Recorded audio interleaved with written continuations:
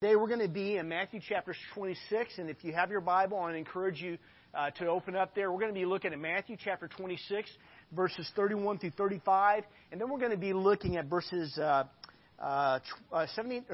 69 through 75. So that's Matthew chapter 26. I want to ask you a question. I want you to think about this, and I want you to think about how should we respond to the news of when we see a high-profile spiritual leader? How should we process and how should we think when we see a high-profile spiritual leader of a large church or ministry when they crash and burn spiritually? What should that look like for us? A little over a year ago, about a year ago, I guess it was, a guy named Bill Hybels, who pastored at that time Willow Creek Community Church, came to light. There were multiple accusations of sexual harassment by a number of different people.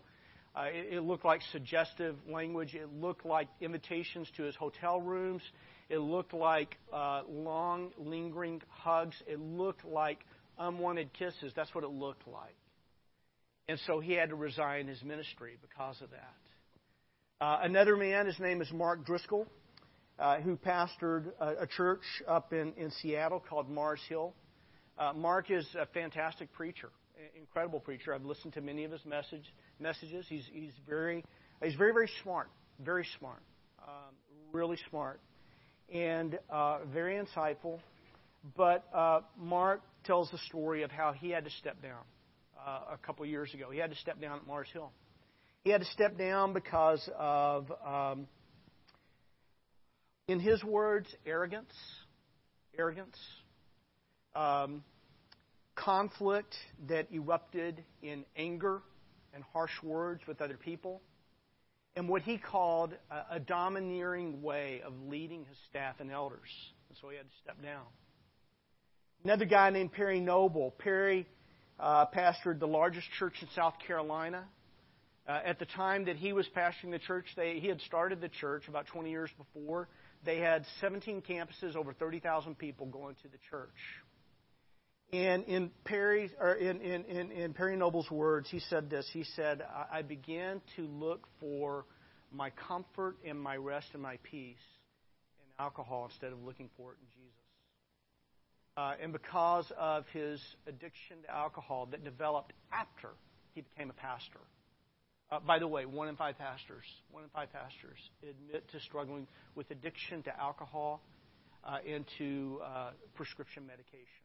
1 in 5 had to step down. And then last Saturday night, as I was driving with some of my buddies back from Hayward, I found out that a friend of mine in ministry, pastoring a church up in Portland, also teaching at a seminary there, was fired both by his church and also fired by the seminary because he had been having a couple of affairs with a couple of different women. How should we think? What should we think? How should we respond and react when we hear about the spiritual failure of high-profile spiritual leaders? But more importantly than that, okay, all right, we're having issues.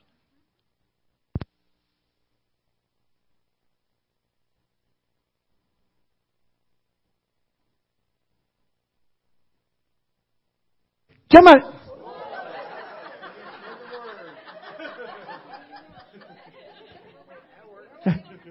I want to do what Matt did last week. Can we start this over again completely from the beginning? No, just kidding. We're not going to do that. I'm sorry. I'm making fun of Matt. That's not fair.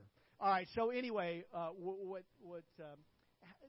thing is I was asking the question: how should we respond to spiritual leaders, high-profile pastors who crash and burn spiritually? But more importantly, how should we respond, and what should we think about our own spiritual failure?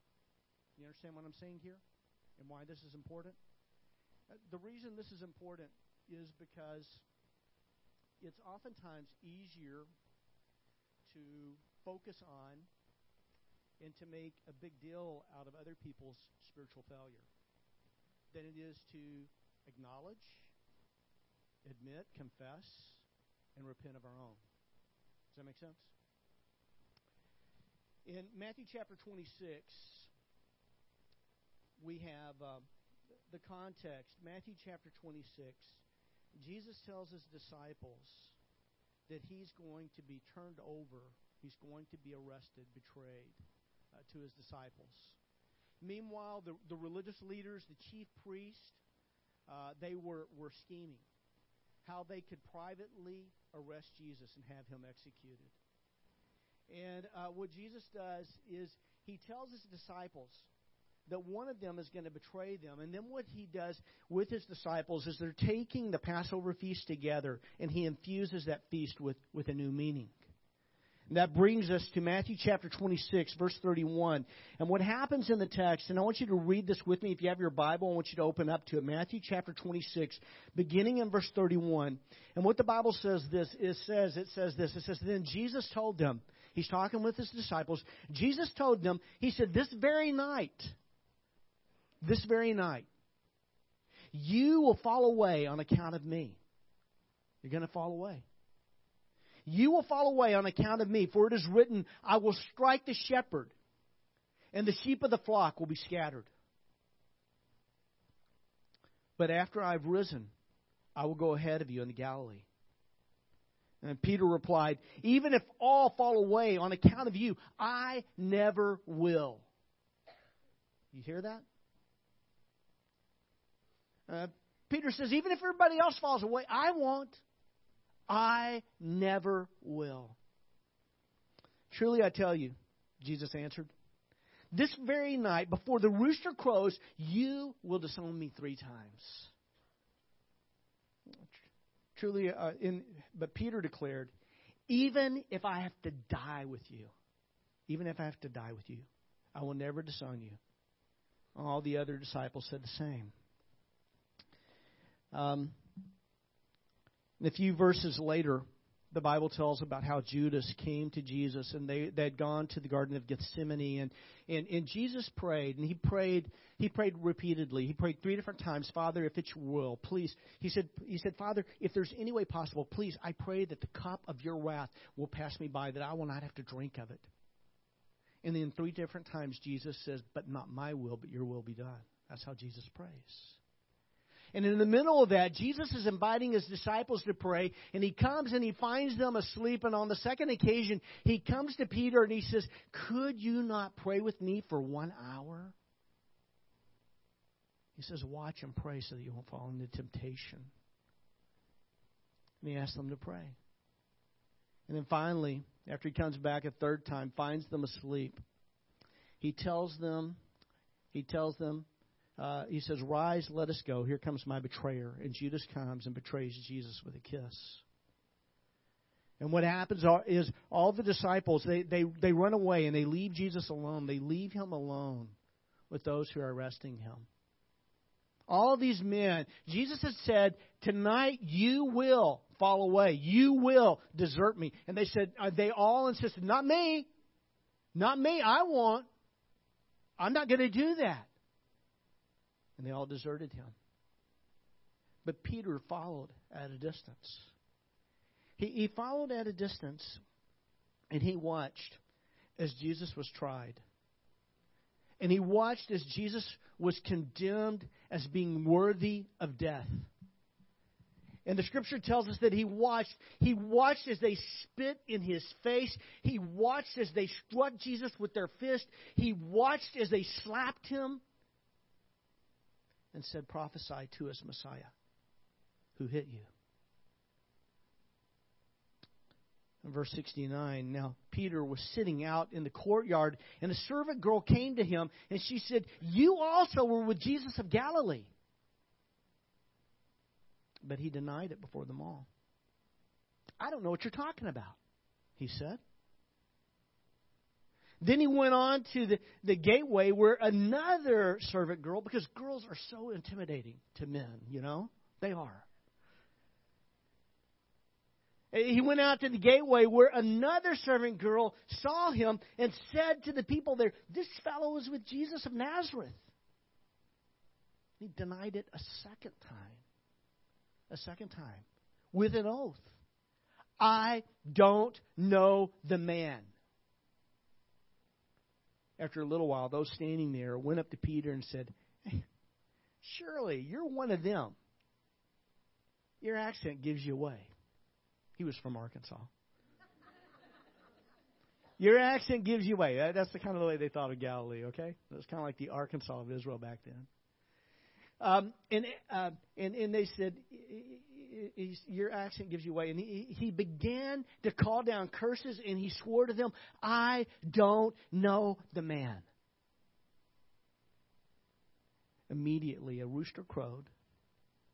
A rooster crowed. Then Peter remembered the words that Jesus had spoken. Before the rooster crows, you will disown me 3 times.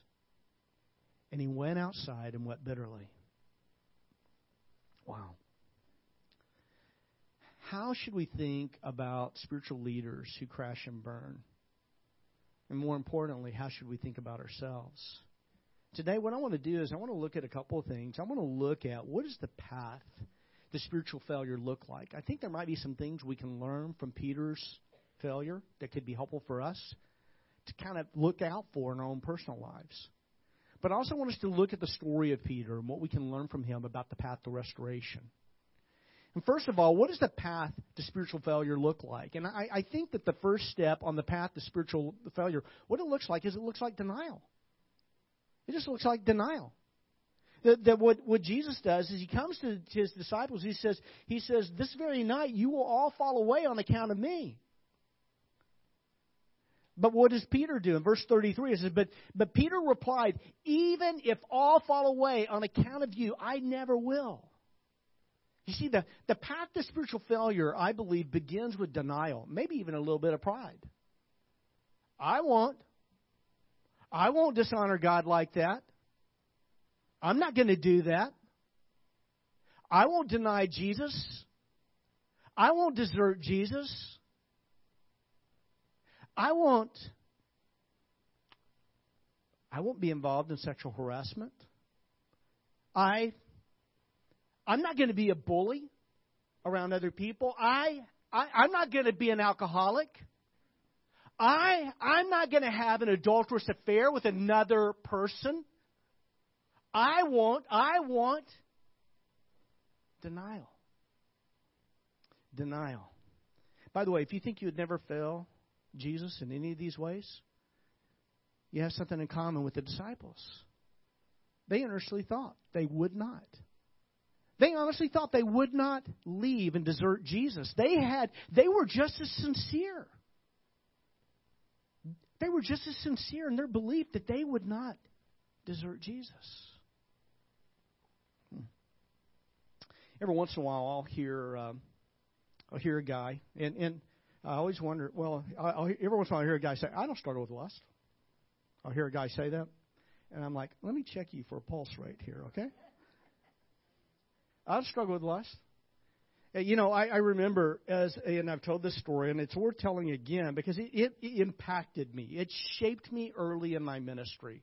I was 32 years old. I was a grad student at Dallas Theological Seminary, and one of my heroes was a guy named John Reed, Dr. Reed. Dr. Reed was a very old man. He was like 65. 6 years older than I am right now, all right? You know, and I remember Dr. Reed comes in, and most of what I know about preaching, and not saying I'm a very good preacher, but most of what I know about preaching I learned from Dr. Reed. But I learned a lot more from Dr. Reed than about preaching. I just learned about life. Dr. Reed was the kind of man I wanted to become. I wanted to be like Dr. Reed. He was like, you know, one of my heroes. And I remember Dr. Reed came in one day, and he was preparing to lecture on preaching.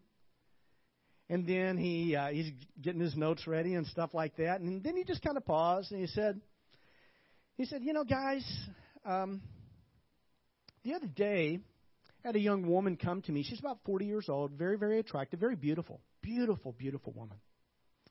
And she let me know that she was available.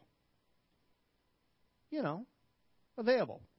You know, kind of like, you know, available for like an affair.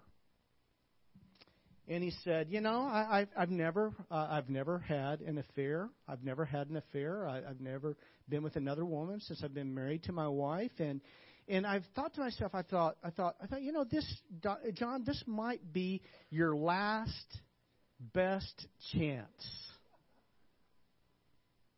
This might be your last best chance. But I've heard two versions of the story from two different mentors of mine. This may be your last best chance to have an affair with a beautiful woman. And then Dr. Reed said this, I wonder what I'm going to do. All right, guys, open your books. And he proceeded into the lecture. I didn't hear anything else he said that day. I'm sitting here and I'm thinking to myself, he was my hero. He was the kind of man that I wanted to become. And I was thinking, I was kind of hoping when I would be 65 and his age, following Jesus for a long time, that maybe I would be beyond that pull in my life.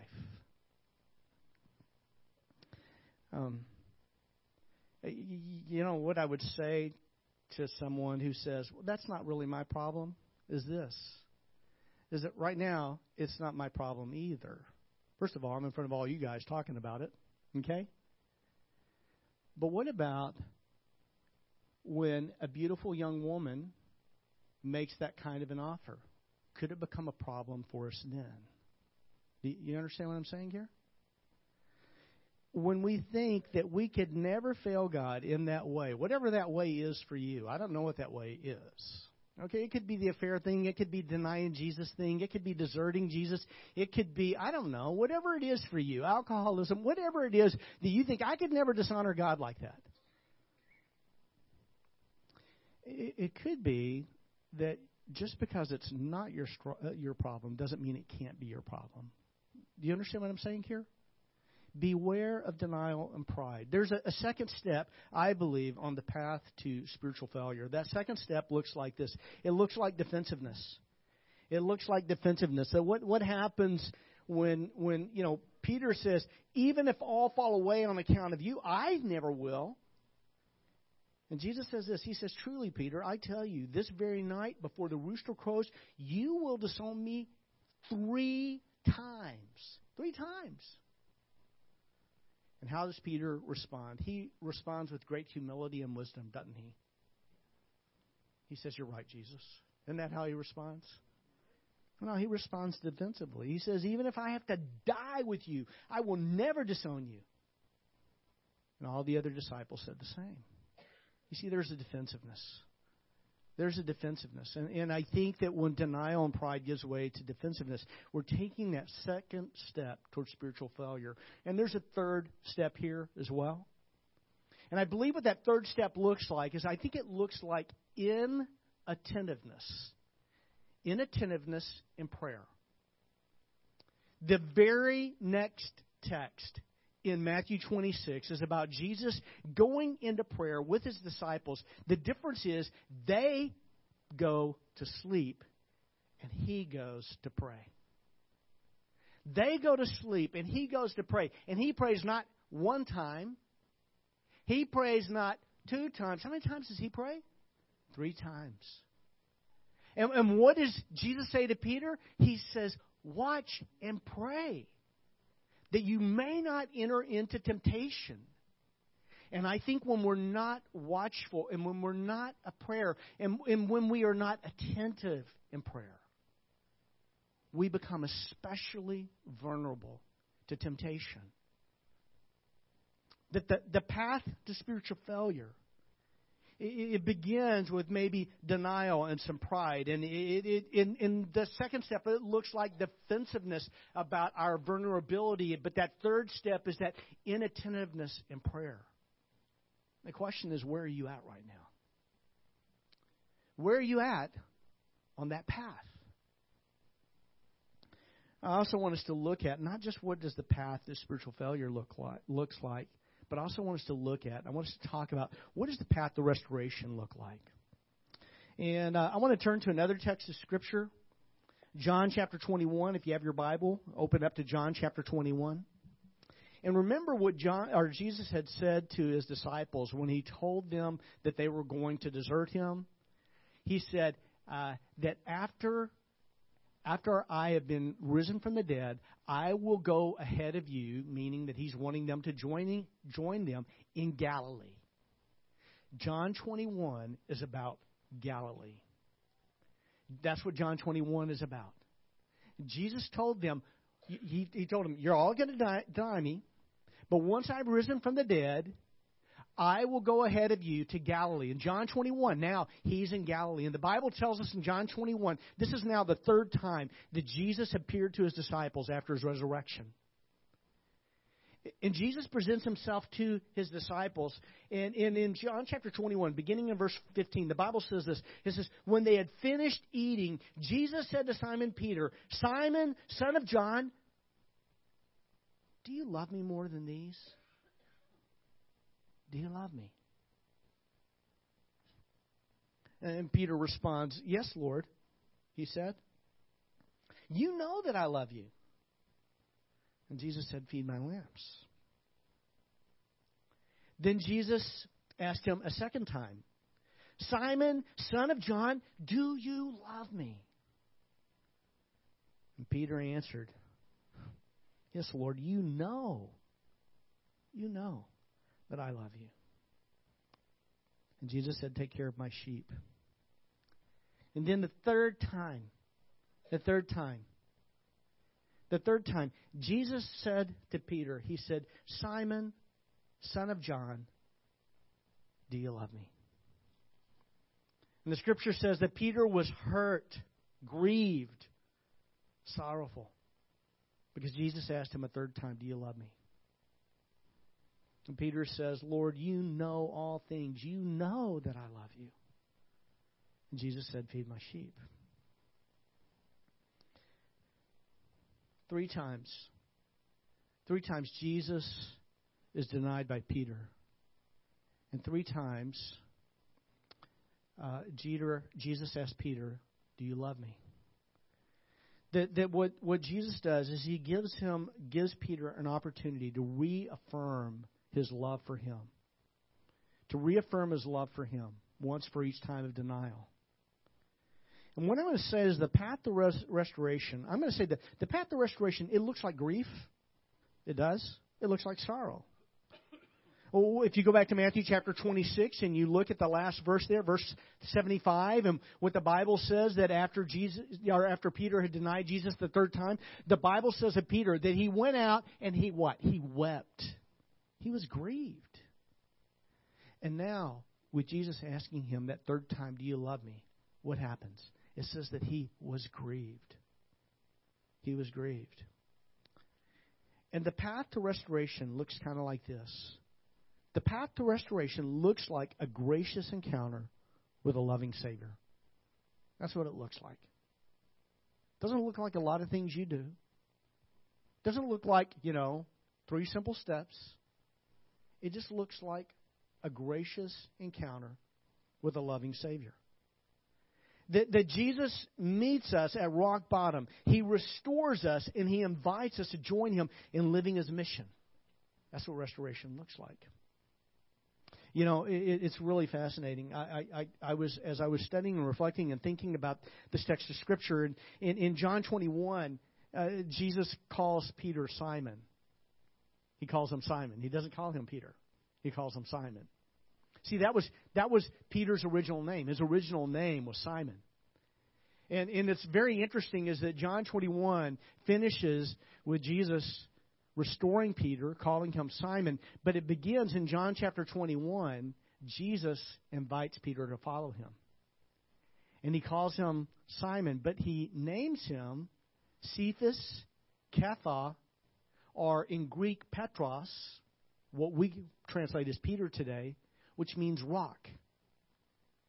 That what Jesus does is that Jesus takes this guy Simon and he calls him rock. It's like, Rocky or the Rock or whatever, that he is the rock. But when Jesus calls Simon rock, the rock, he does that knowing exactly what's going to happen. You see, Jesus names Peter the rock when he knows that the rock is going to fail him. Not one time, and not 2 times, but 3 different times. Jesus already knows the failure of Peter is coming, but he calls him the rock, not because he knows that he's going to fail Jesus, but because Jesus knows he's going to restore Peter.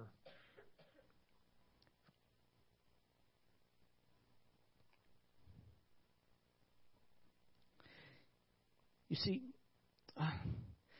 in that moment, a couple of thoughts here, a couple of thoughts, random thoughts. Couple of thoughts.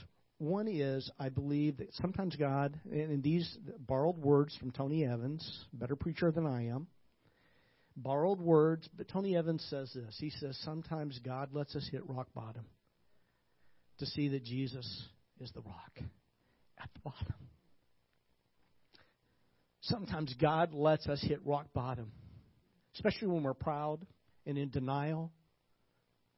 Sometimes God, when we're proud and we're in denial, God lets us hit rock bottom to see that, my resolve, my fierce resolve is not enough. But Jesus is.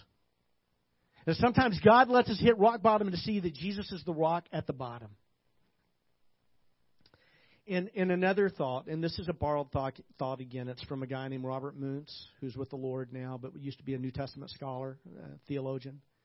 But Robert Muntz said this. He said about the naming of Peter, he made this comment, that basically this is that Jesus sees us not in terms of what we are, but in terms of what we can be.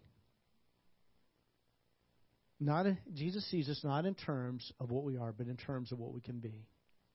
How should we respond when we watch a high-profile spiritual leader of a megachurch crash and burn spiritually? I think sometimes we're going to be sad.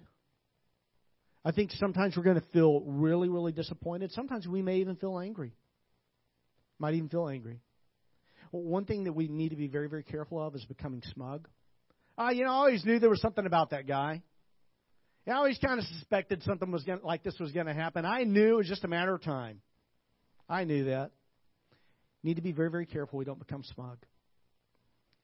What we do need to do is we need to be humble. We need to be very, very humble.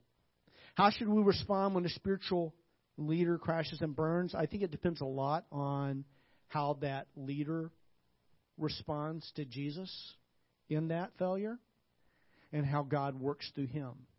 What I will tell you this is that I have seen with a few men, not a lot, but what I have seen with a few men, that sometimes God's greatest work in their life comes after a great failure.